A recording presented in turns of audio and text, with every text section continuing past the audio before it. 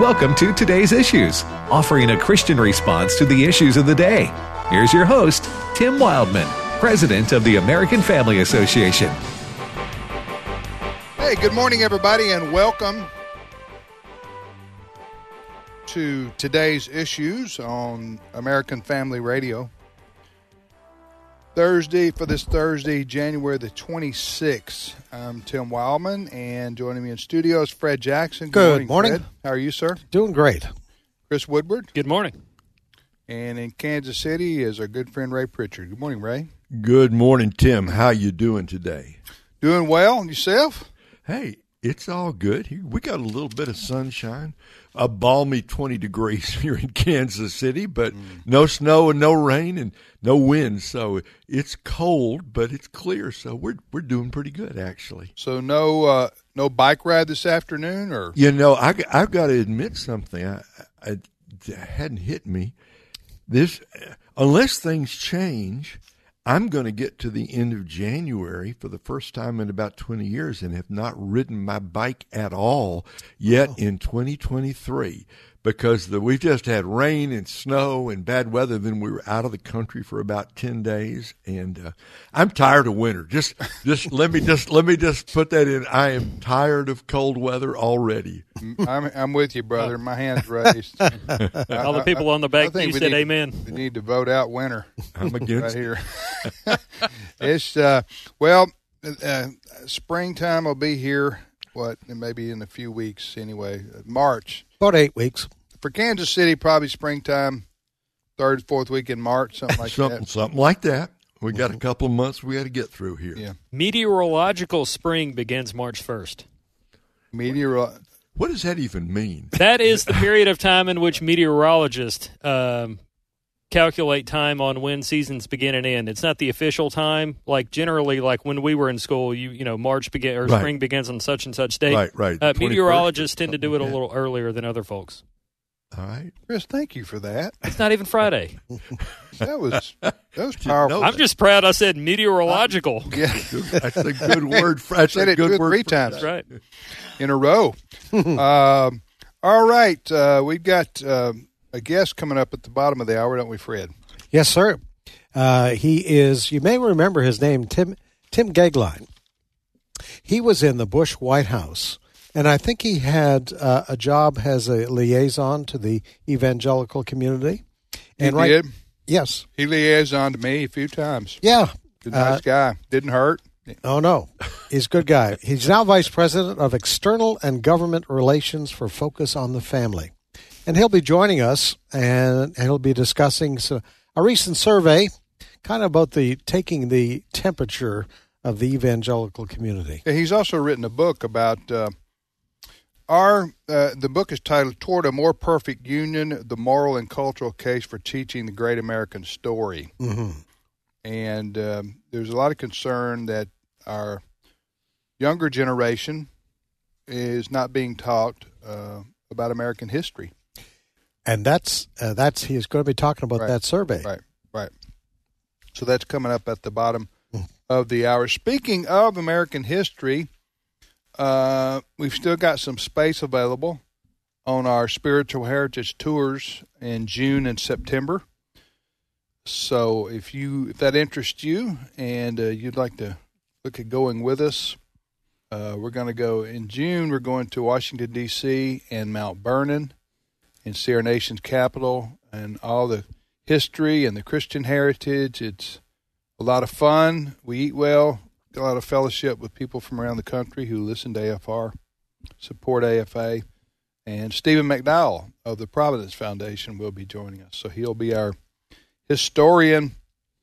So that's in June, and it's in September. And then in September, we're also going to take a trip to Jamestown, Yorktown, and Colonial Williamsburg. Mm-hmm. So, and that trip is back to back with the D.C. Mount Vernon trip. So, because we have a lot of people who fly in from, across country, and they want to do both. They want to do both tours. But I think we've only got 17 or 18 seats left on that Williamsburg trip. Yeah. Beautiful time of the year to go, too. Absolutely. June and September, good weather months. Mm-hmm. for that part of the country. So if you want to look into the dates, the cost, the itinerary, go to this website, spiritualheritagetours.com. spiritualheritagetours.com, and you can read all about it. Again, those are in June and September. Chris, what's leading the news this morning? Well, concerns that coronavirus, COVID-19 specifically, was created in a lab and leaked to the outside world have deepened. And I say that based on an article that I have shared on our Today's Issues Facebook page, as well as a press release from HHS. An audit has found that the National Institutes of Health did not keep tabs on the Wuhan lab where coronavirus may have been worked on and leaked from. This is a report from the U.S. Office of Inspector General at Health and Human Services, which documents catalogs of what are called NIH errors. They looked at 3 taxpayer-funded grants given to an organization called EcoHealth Alliance, and that organization, EcoHealth Alliance, funded coronavirus research in Wuhan, and has been actually working on a coronavirus for a long time here. So basically, you have a bombshell report that questions whether or not COVID was caused by a lab leak after all, as President Trump and many other people in office have said over the past couple of years. And I can hear Rand Paul right now. I told you so. Dr. Rand Paul. I don't know who sang that song. They were pretty good. Randy Travis, I told you so. You did good. Did I? Senator Rand Paul from Kentucky, who is not on Anthony Fauci's Christmas card list. He was removed. They're the best of frenemies. Yes, yes. This is the reason I wanted to bring this story up. I saw this last night, fellas. Okay, this is the Inspector General for who? Health and Human Services. Okay, this is an Inspector General. For those who don't know, is a internal auditor, for lack of a better word. In other words, a inspector general is supposed to be feared by the people who work in that agency, in that if I get out of line or do anything inappropriate or illegal, I'm going to be nailed by the inspector general, because he's going to be keeping tabs with what everybody does here at this organization. Or it's kind of like an auditor, you know.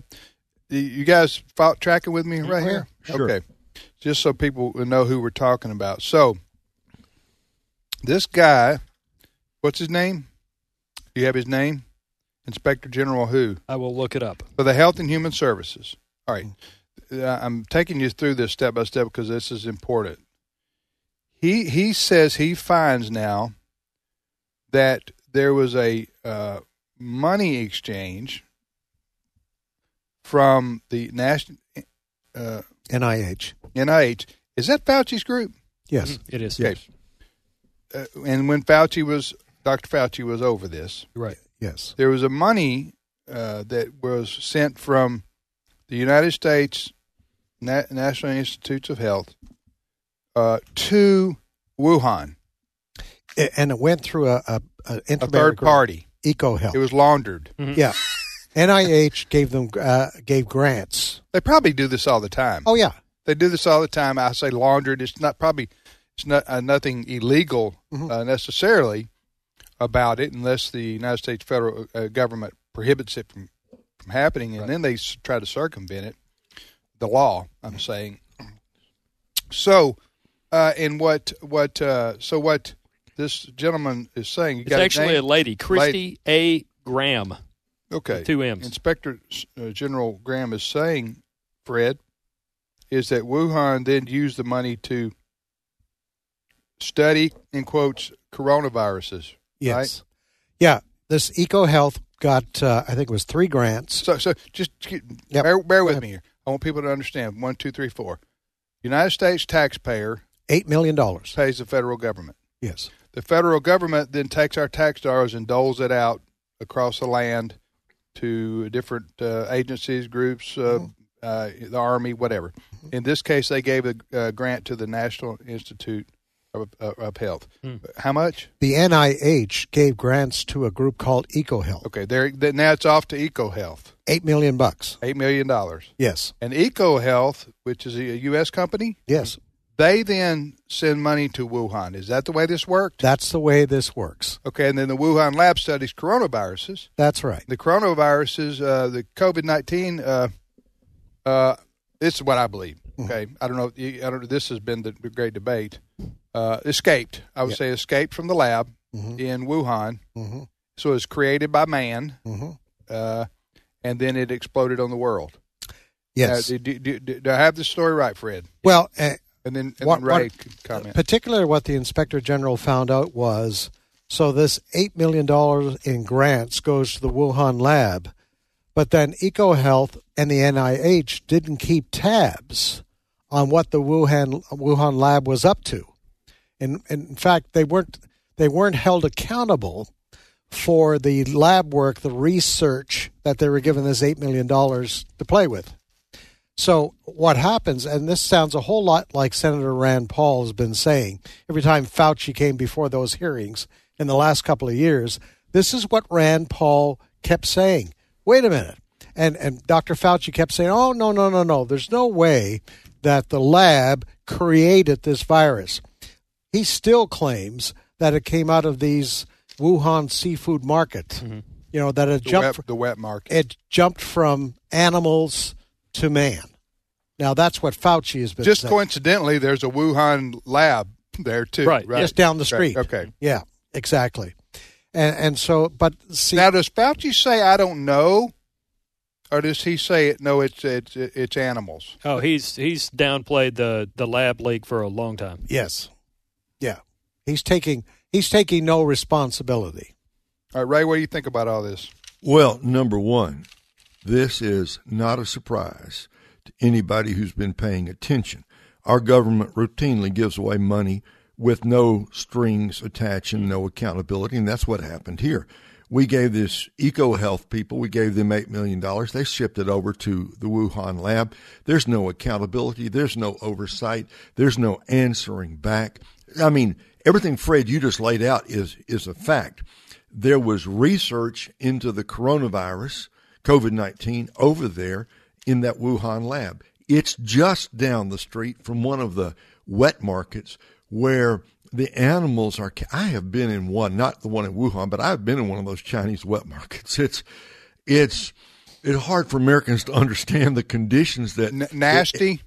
Oh, Nasty with a capital N. Well, you can see everything there, Tim. Every kind of animal, creature, reptile, and this article talks about raccoons and stuff. They already had the coronavirus, so it's pretty easy to see how it jumps from the wet market to the lab, or from the lab to the wet market. And this happened, this Inspector General said, because we gave them millions of dollars and we didn't pay any attention to what happened to it, contrary to everything Dr. Fauci was saying. I have I'm going to read a little bit of the report here, which, again, we have shared a link to on our Today's Issues Facebook page. The federal government says here, quote, despite identifying potential risks associated with research being performed under the EcoHealth Awards, we found that NIH did not effectively monitor or take timely action to address EcoHealth's compliance with some requirements. Although NIH and EcoHealth had established monitoring procedures, we found deficiencies in complying with these procedures, limited NIH and EcoHealth's ability to effectively monitor federal grant awards and subawards, to understand the nature of the research conducted, identify potential problem areas, and take corrective action.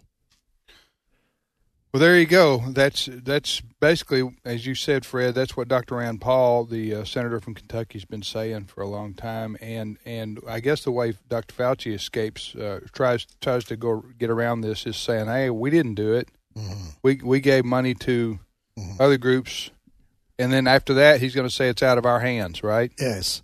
But here's the other ingredient that has come into this story over the last couple of years. They've been able to look at the virus itself, and what they're saying, it is so sophisticated. Many of these experts say that it shows the hallmarks of human engineering. What's called the unique spike protein of this virus, which attaches to cells in our body, it is so sophisticated. They say there's no way this happened accidentally in nature. that this had to be manufactured. That's what many experts say. You got to go listen to Walker's interview yesterday on his show, the AFA at the Core. Mm-hmm. I forgot the physician's name. I'll share the audio here in a second. Yeah, but you got to go listen to that, the podcast. We still got that up. That was fascinating, which is talking about what you're talking about. Dr. Richard Urso. Yeah, how you spell his name? URSO. Yeah, well, Walker interviewed him on AFA at the Core at about 1:30-ish yesterday, Central Time. Anyway, you folks need to go to our website, afa.net, and listen to that interview because, Fred, he's talking about what you're talking about. It's pretty scary stuff when you start to think about it. The possibility this was developed deliberately in a lab and that it was U.S. taxpayers' money In part. may have contributed to this. Yeah, I said AFA.net. The podcasts are at AFR.net, AFR.net, AFR.net. One of the things that I think about when I'm hearing all this is this was this idea. I think here's what I think, and I think it's shared by a lot of people listening right now. I think this was, and this is probably a duh. Well, duh, Tim. Well, okay. I think this was being created as a potential bioweapon by the Communist Chinese government in the Wuhan lab. But I think it got out prematurely or escaped, as it were, and it was that part was unintentional. But then it hit the world. Yes, I think that's what happened right there. But I'm thinking back to when President Obama was in office, Ray. Right. I remember the news story. It was like a 24-hour, 48-hour news story, but it was in the news. And the news was that the Obama administration was prohibiting gain-of-function research having to do with coronaviruses on U.S. soil. Particularly, this was a lab, I think, in North Carolina at the time, and it was the Obama administration said, no, you can't do that. That's too dangerous. Do you remember that? Y'all remember that? Yes, I do. And this whole thing sounds to me like a Stephen King novel. Doesn't it, though? You know, the way this thing has played out with the denials, with the obfuscation, and now the truth is coming out. Sure, they didn't want the gain-of-function research because that is extremely dangerous. You got to know what you're doing, and you got to have safety protocols upon safety protocols lest something get out. So it's much easier to farm it out to some place like Wuhan, China, which until this crisis nobody had ever heard of, right? Mm-hmm. Some lab on the other side of the ocean, give them $8 million, pretend that you're going to pay attention while turning your back and paying no attention whatsoever, and then appearing shocked when suddenly this virus hits the whole world and millions of people die as a result. I don't see how anybody can ever take anything Tony Fauci says as literal truth at this point, how anybody can believe anything he says. So everything we've talked about, which was based on the story that came out last night, we put on our Facebook page, right? Did. Okay, so if you go to our Today's Issues Facebook page, where we got all our information, what we've been quoting here, we put that story up for you to look at and have for yourself. Where did that come from? That was, well, again, it comes from an Inspector General report, the Inspector General for the Department of Health and Human Services. So we shared their report. We also shared a link to Daily Mail, which was among the first news outlet, if not the first news outlet, to report this information. Yeah. All right. You're listening to Today's Issues on AFR Next Story. Chris. Well, I want to make people aware so that way they clear their schedule and watch this because people are dying to hear this, I'm sure. President Joe Biden is planning to deliver remarks today on what he's calling our economic progress since he took office. This is an event in Springfield, Virginia today. It's going to be at 2:45 p.m. Eastern or 1:45 p.m. Central. Biden has long said that his policies are working, and many people say, no, they're not, because I'm paying more for bread and milk and eggs and everything else today, all of which are issues relating to your policies. So people will probably make it a point to listen to what he has to say, but keep it on AFN and AFN.net because we will have reaction to this afternoon in audio and in print. Fred, you're laughing out loud, Fred. Well, I tell you what, because I know what's coming, because our good friend Karine Jean-Pierre repeats this often when she wants to deflect away from the scandal of the documents. Right. She talks about this president. He's doing his very best for America. Yes. Look what he has done in the last 2 years. He's created, and I'm quoting here, this is what she has said. He'll probably repeat today. The president has created 11 million jobs. And that'll set your head spinning. He has created 11 million jobs. Larry Gutlow on Fox yesterday just called the Democrats out as bold-faced liars because he didn't create 11 million jobs. About 11 million people came back to work because their businesses were shut down by COVID shutdowns. But he's counting that as creating. He said he created their job. I got you. They're just coming back to their jobs. All right? That's number one. Number two, he's going, and his energy secretary the other day on Monday, she said the Republicans are really causing the rise in gas prices.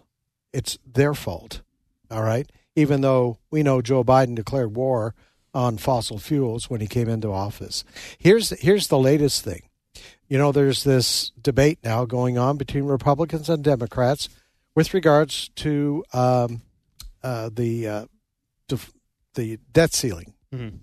It happens frequently in this country. You know, are we going to blow through the debt ceiling again to pay our bills? They are saying what the Republicans want. Democrats are saying what the Republicans want. They're going to shut down Medicare. You're going to lose your Social Security. You're going to lose your Medicare. That's what those Republicans want to do. And Larry Kudlow yesterday on Fox said they're liars. I'm quoting him. Mm-hmm. They are a pile of liars. The Republicans don't want to get rid of your Social Security, get rid of your Medicare. And I've heard this Democrat say this every time this issue comes up. The Republicans, they're threatening your Social Security. They're threatening your Medicare. No, they won't. What Republicans would like to see is that in this debate about raising the debt ceiling, they want to say, okay, let's do some cutting. Let's not just keep raising the debt ceiling. Let's do some cutting. And I think the figure they've been using is about, let's find $100 billion in cuts so that we're making an effort for the American people to do what we expect the American people to do when they run into budget problems at home, is cut somewhere. But the Republicans are not saying, let's get rid of Medicare, let's get rid of Social Security. The Republicans are saying we want to balance spending against revenue. Exactly. Or with revenue. Yes. So you have a number of the money brought in by taxation and tariffs and other things, which make up the federal income, federal government income. And what the Republicans are saying, that needs to match our expenditures. Yes. And so right now it doesn't by a substantial amount of money, and we need to come together, Democrats and Republicans, and figure out where to cut. Mm-hmm. All I hear the Democrats saying is, you want to cut Social Security, which is not true, but this is the history of the Democrats. They scare people against the Republicans by saying they want to, take away grandma's paycheck. Right. Mm-hmm. So they're going to say that. But then they also say this part is kind of shrewd on the part of the Democrats. They say, okay, Republicans, tell us what you want to cut. And then if the Republicans did that, they're not taking the bait right now, I don't think. But if they did that, then the Democrats would go out and say to the American public, see here, they want to cut this, that, or the other. Mm-hmm. They don't care about this, that, or the other, these people, and so forth and so on. Anyway, we'll be back momentarily with more of today's issues on AFR. Stay with us.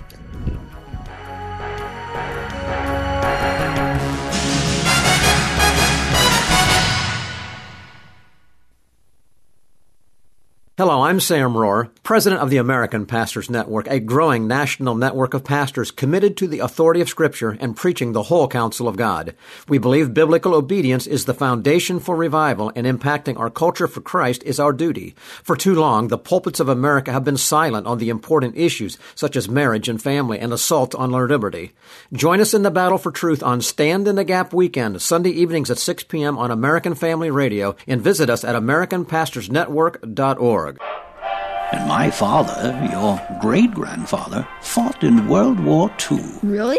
He was a gunner on the big ship out in the Pacific Ocean. Wow. Your great-grandmother did her part, too.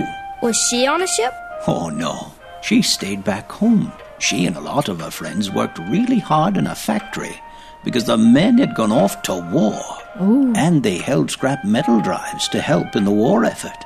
The folks back home were heroes, too. Here at the American Family Association, we consider you the heroes back home.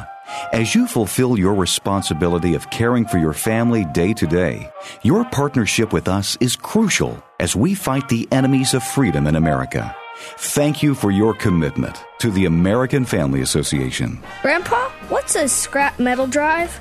Let's get some cookies, and I'll tell you all about it. Hello, Americans. I'm Todd Starnes with news and commentary next.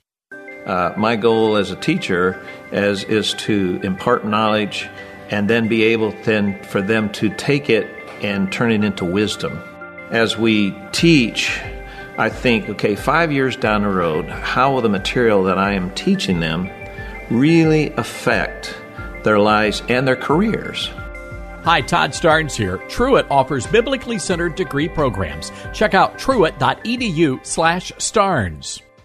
Grace Smith was 16 years old when World War II broke out. She was a teenage bride at the time, and when her husband was called to the front lines, she dropped out of school. Life came at Grace fast and furious, and finishing her high school education became a fleeting thought. She eventually became a bus driver for the Madison County school system in Alabama, driving kids to and from for 30 years. Her family said Grace was never one to look back on the past, never mentioned any regrets except for one. Grace wanted to finish her high school education. And so it was that 79 years later, Grace Smith received her diploma at Hazel Green High School, wearing a scarlet cap and gown. Grace was surrounded by all of her family, including 26 great-grandchildren. In her commencement address, Grace summed up the day by pointing out that it's always better late than never. I'm Todd Starnes. The Lord looks down from heaven on all mankind to see if there are any who understand, any who seek God. Psalm 14:2. American Family Radio. This is today's issues. Email your comments to comments@afr.net. Past broadcasts of today's issues are available for listening and viewing in the archive at afr.net. Now, back to more of today's issues.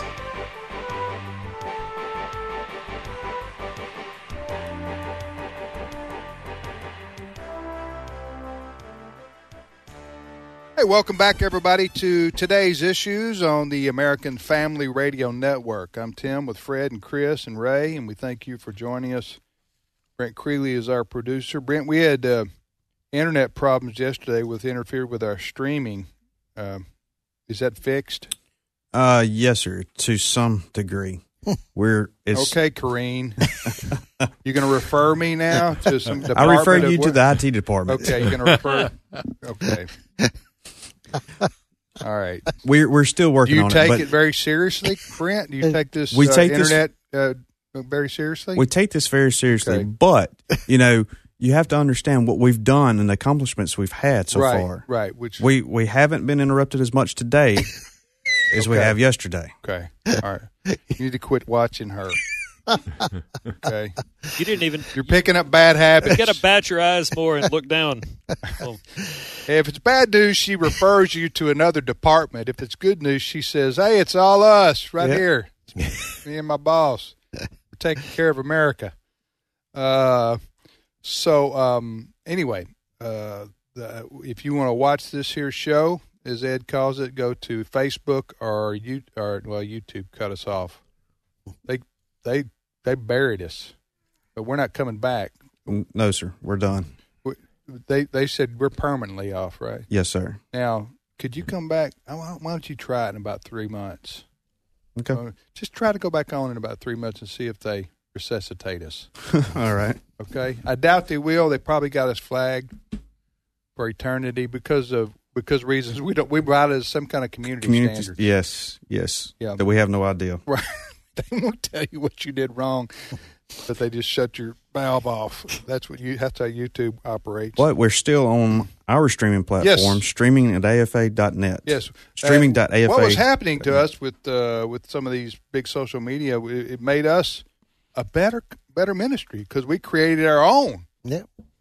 So we go to streaming.afa.net, streaming.afa.net, and you can watch our shows on AFR there. And we do have our Facebook page, Facebook page for today's issues. Speaking of Facebook, folks may not be aware that former President Donald Trump is back on Facebook. Mm-hmm. Yeah. Facebook and Instagram, right? And typical Donald Trump responded to that this morning. Yeah. He says Facebook lost millions of viewers, and so it hurt them more than it hurt me. He's not big on building bridges, is he? No. I mean, you would think a normal person would say, it's glad to be back on, and no. Yeah. He's saying, yeah, I'm back on the place that shut me up, and they lost a lot of business because of it. Yeah, the words Donald Trump and diplomat will never go together. Don't go together. All right. Well, last night I was reading a story on at night I surf 4 or 5 different conservative news websites, maybe more. I don't know. It depends on how much time I get caught on Twitter reading about Kevin Bacon or something. I don't know. Yes. A rabbit hole Twitter. Keep going. All right. So anyway, this story was in the Daily Signal, and it said, the headline read, American History Crisis. More high schoolers flunked U.S. citizenship test. Now they're adults. By the author was Virginia Allen. Anyway, I read the whole story. Very interesting, but it was an interview with Timothy Gaglan from Focus on the Family, and I said, well, Brent, see if you can get Tim on to discuss this, and Shazam, here we are. Tim joins us. Are you in Colorado Springs, Tim? Actually, I'm in Washington, D.C. I'm in the heart of the swamp as I speak to you this morning. What do you do there? I am Focus on the Family's Vice President of Government and External Relations, and I have been here at Focus on the Family in Washington for the last 14 years. Before that, 7.5 years as a special assistant to George W. Bush at the White House, and before that, 10 years in the U.S. Senate for Dan Coates. So if you add all of that together, that's a long time living and working inside the Beltway. But I retain categorically the deepest faith in my Lord and Savior Jesus Christ and in our conservative constitutional principles, which is the absolute reason that I wrote Toward a More Perfect Union, to your question, because I think we are facing a literally historic level of cultural, constitutional, and historic illiteracy with the rising generation of young Americans, and I think it's very deeply concerning. All right, tell folks the title of your book and how to get it, and then we'll get into what you're talking about here. Well, I'm honored. It's called Toward a More Perfect Union, the Moral and Cultural Case for the Teaching of the Great American Story, and it's easily gettable on faithtext.com, faithfultext.com, and, of course, Amazon and all the other places. I like faithfultext.com because, they share our worldview, but the book is easily gettable. It's just out, and I really do. I hope parents and grandparents read it because we are facing a very serious crisis. That gigantic percentages, as you said, of young people literally don't know the story of America. They don't know the Constitution, and the deeper you get in to the data and what young people do or don't know, it's very stunning and it's very concerning. By the way, Timothy, our guest, Goeglein spells his last name Goeglein, in case you're doing a search for the book. Fred, go ahead. Yeah, Tim, the figure that kind of grabs everybody's attention, and surveys, it's not just one survey, but many surveys are starting to show this, about the lack of knowledge amongst our public high school students. Yeah. And in the study that you were quoting, it says only 3% could pass a U.S. citizenship test. So people who want to become citizens of this country, one of the things they have to do is pass a basic test on American history. Questions like, who was the first president of the United States? Pretty basic stuff.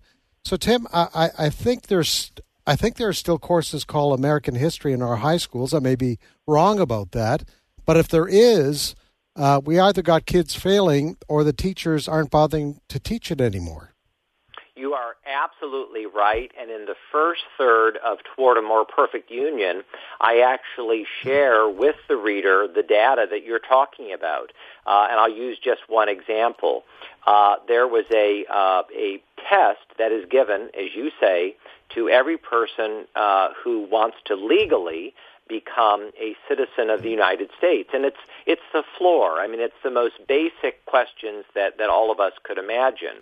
And overwhelmingly, you look at the answers, and you can hardly believe it. I mean, only 1 in 4 could name George Washington as the first president of the United States of America.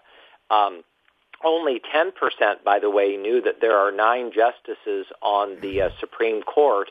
Less than 30% knew that the President of the United States heads the executive branch of government. And what is so sobering is that the numbers are better at the primary and secondary level. In America, when you get to the collegiate and university level, the percentages of people who can pass even a basic test get worse. And so the thought is, why? Why is this? And the reason, in part, that I wrote this part of the book is to show that it's been deliberate. This kind of propaganda, misinformation, erasure of American memory, and the American story has been purposeful. It's been willful. And we are now seeing, unfortunately, the successful goal of changing America and literally erasing and canceling our culture. Ray? Tim, thinking about the book you wrote, Toward a More Perfect Union, the subtitle contains an amazing phrase I want to ask you about, the moral and cultural case for teaching.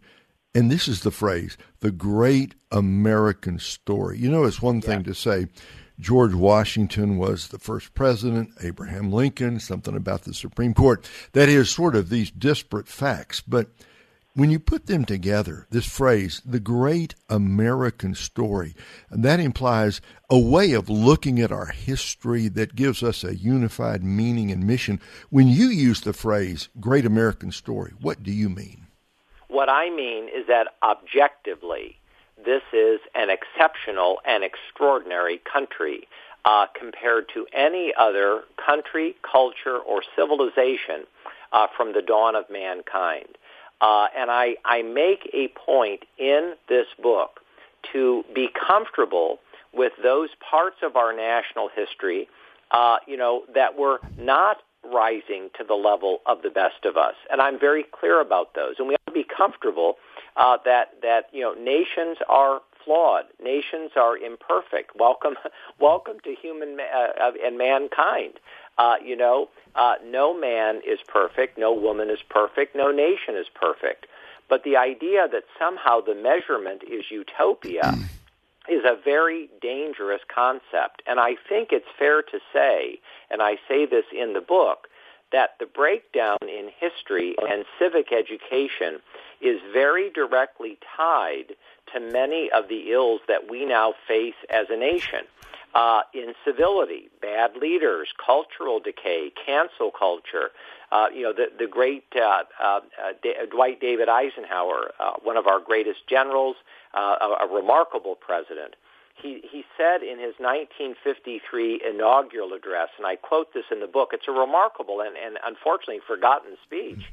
He says, "A people that values its privileges above its principles soon loses both." And the point that I want to make to the question of this great nation and the cultural and moral case to make for it is that the reality is that we have forgotten our principles while exalting our privileges.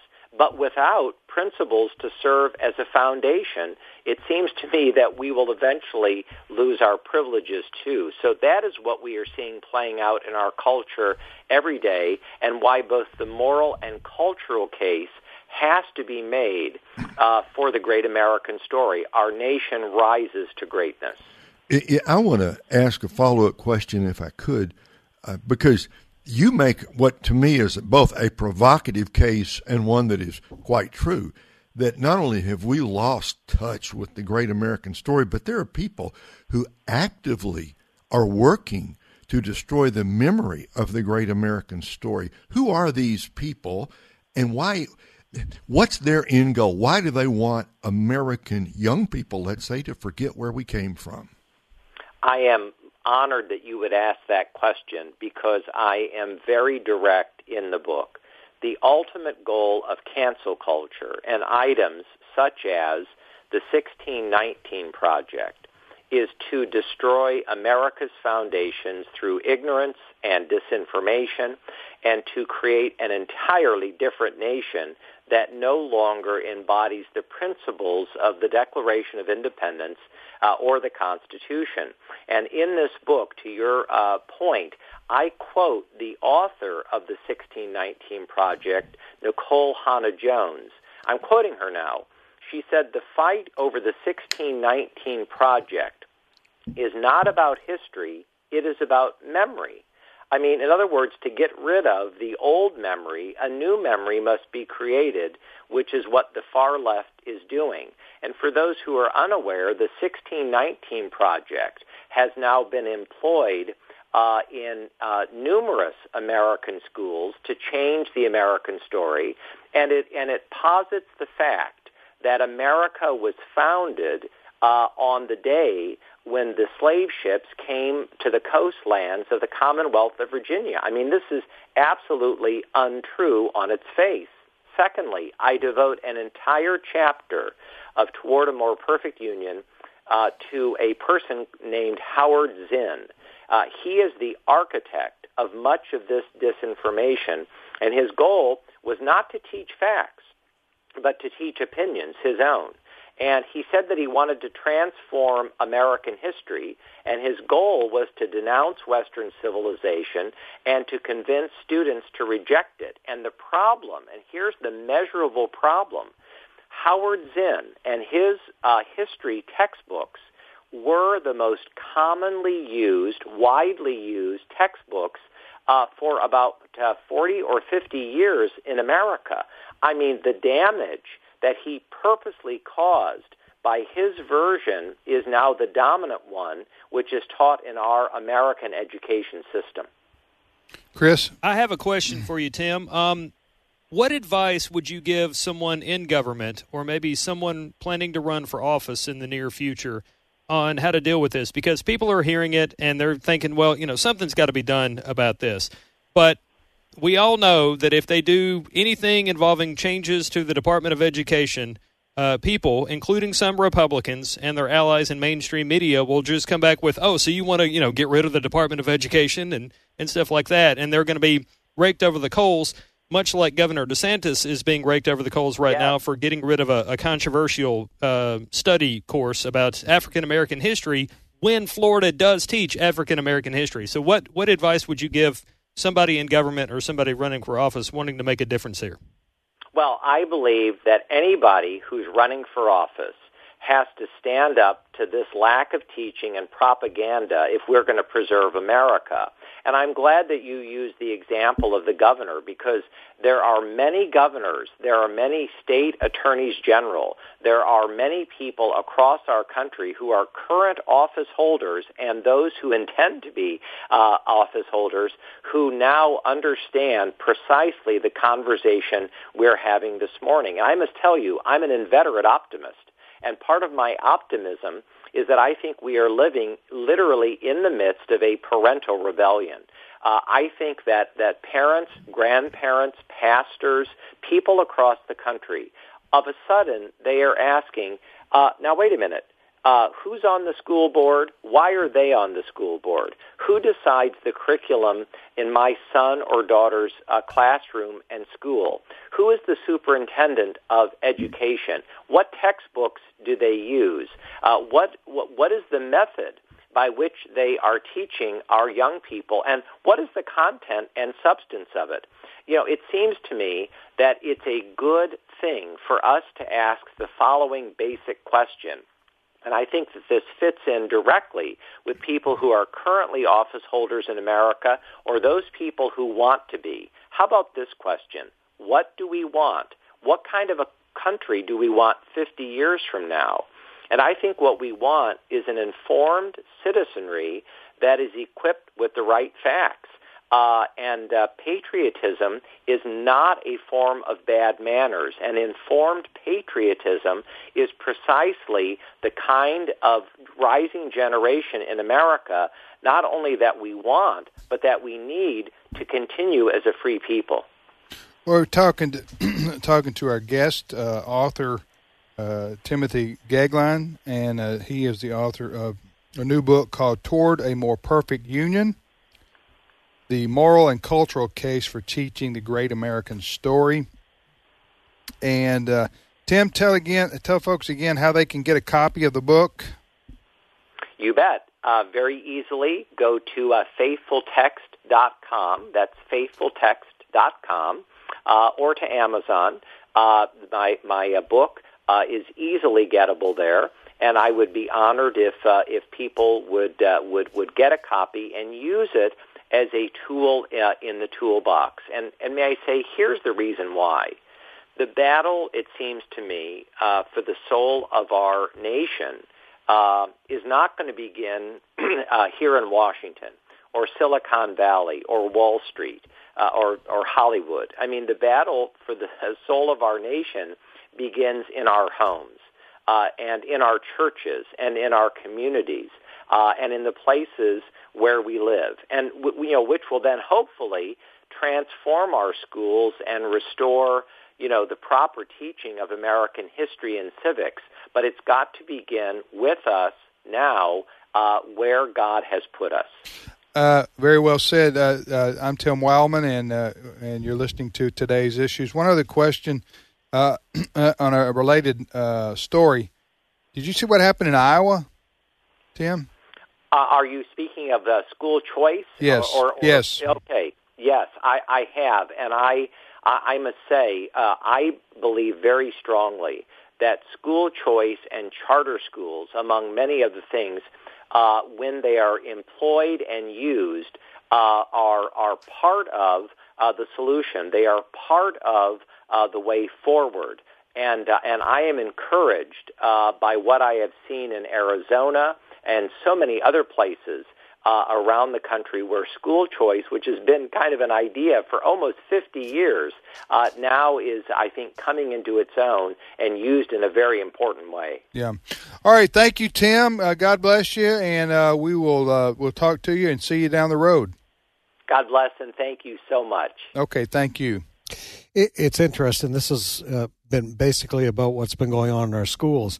Tim, it's shocking to think that he said this leftward revolution started 50 years ago. Oh, yeah. And so, but it's a two-pronged approach. It's like what Kim Reynolds is doing in Iowa. She was interviewed this morning. For those who don't know that story, tell folks, do you know what happened up there? This right now, Republicans control the state government in Iowa. Mm-hmm. All right. So earlier this week, they passed a bill, and Governor Kim Reynolds signed it into law, that there is now going to be full-blown school choice in Iowa. What's going to happen is that the money that is spent per student in that state is going to follow the student to whatever school their parents decide to send their kids. Charter school, private Christian school, whatever the case may be. You don't have to necessarily go to school based on where you live. That's right. Correct. Okay. That's right. The state is going to give you $7,500. That'll go towards the tuition at the charter school. Can you even go to a Christian school with that? You absolutely can. Wow. So Okay. this, of course, has the left upset. But Kim Reynolds this morning, during her interview, she talked about she's had calls from Governor Abbott in Texas. He wants to have a look at this bill. She's had calls from government officials in Utah. They want to take a look at this. Down in Florida, what's happening down there is a two-prong approach, school choice. But remember what Ron DeSantis is doing. He is also encouraging Christians, and there are other parent groups, calling on parents to run for school board. It's not about abandoning public schools. It's about maybe challenging public schools that they have to get back to doing what they should be doing, but also getting, traditional people on school boards to reform our public schools. Yeah. So it's a two-pronged thing. It's not anti-public school.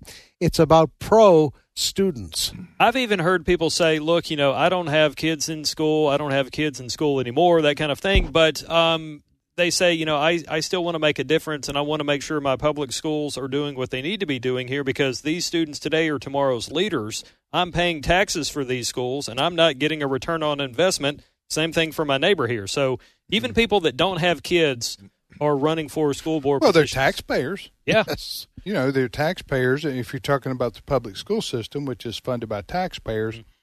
Listen, you've had the homeschooling movement has just continuing to soar in America. The Christian schools are continuing to grow. Mm-hmm. And then also but the public schools, the vast majority of kids in America go to public schools, so we can't abandon those and think. I mean, that's where the we need to have more accountability. Thus, a lot of parents are getting on school boards, as you say, who care about what the kids are being taught. They're tired of seeing this this in some places, not all places, this communist type ideology taught. The white people are devils with critical race theory. You got capitalism is evil. We all have heard these stories, and Tim can talk about it. But those things, if those things continue to grow and permeate across America in our public school system, and they don't go challenged or rejected or pulled out like Governor DeSantis and others are trying to do, that could cause great harm to the future. Great harm. Number one, all of this shows something, Tim, that we have said over and over and over and over again. Elections have consequences. Right. Easy to think, well, they're only talking about the White House or the Senate, but look in Iowa. Right. You look in Iowa when the conservatives got control of the state government, the difference they made. Look down in Florida, what's happening down there, and Virginia. Yes. And in Virginia, it started in Virginia. And by the way, DeSantis is also passed the Teachers' Bill of Rights this week. Yeah. And what that's about, he says there's good teachers in our public school system, but they're being discouraged by their bosses. Yeah. And also a real problem that we face and have for 2 or 3 decades now, but is college and university campuses, because almost all the professors are lefties. Mm-hmm. And they teach left-wing ideology. Mm-hmm. If you're going to send your kid off to, your young person off to college and university, you better check that place out before you pay for it, and understand what you're subjecting especially for our listeners here, your Christian high school graduate to. We'll be back momentarily.